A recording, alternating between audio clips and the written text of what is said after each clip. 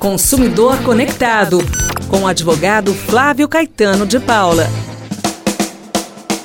Bora receber um pouquinho mais de informação aí pra gente saber dos nossos direitos como cidadãos? Tá na hora, né? Recebendo aí doutor Flávio Caetano. Oi, doutor! Boa tarde! Boa tarde, Bel. Boa tarde a todas e todos aqui na 98.9. Vamos juntos! Que alegria ter sua presença mais uma vez com a gente, viu, doutor Flávio?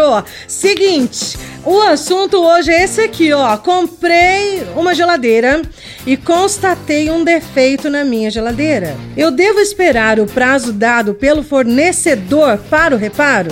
Qual é o meu direito, doutor? Opa, defeito na geladeira. Geladeira é um produto essencial, é considerado um produto essencial, né? Sem ele nós não conseguimos conservar os nossos alimentos. Sendo um produto essencial, tem regras especiais para ela, Bel. Então, o produto, em regra, nós faríamos como?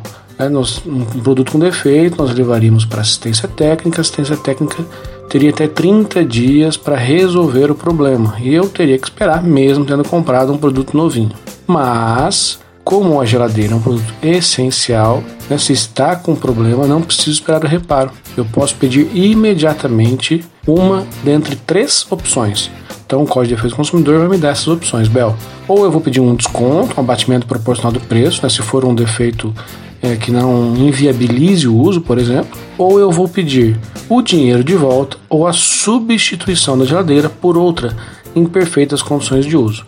Então esse direito é do consumidor, da consumidora. Quem escolhe é o consumidor e a consumidora. Produto essencial, eu já tenho direito da troca ou do dinheiro de volta imediatamente e não preciso esperar por 30 dias, não preciso esperar pelo prazo da assistência técnica. Valeu, doutor Flávio, obrigada, um beijo especial, viu? Bom fim de semana! Obrigado, Bel, bom final de semana para todo mundo e vamos que vamos! Consumidor Conectado, com o advogado Flávio Caetano de Paula.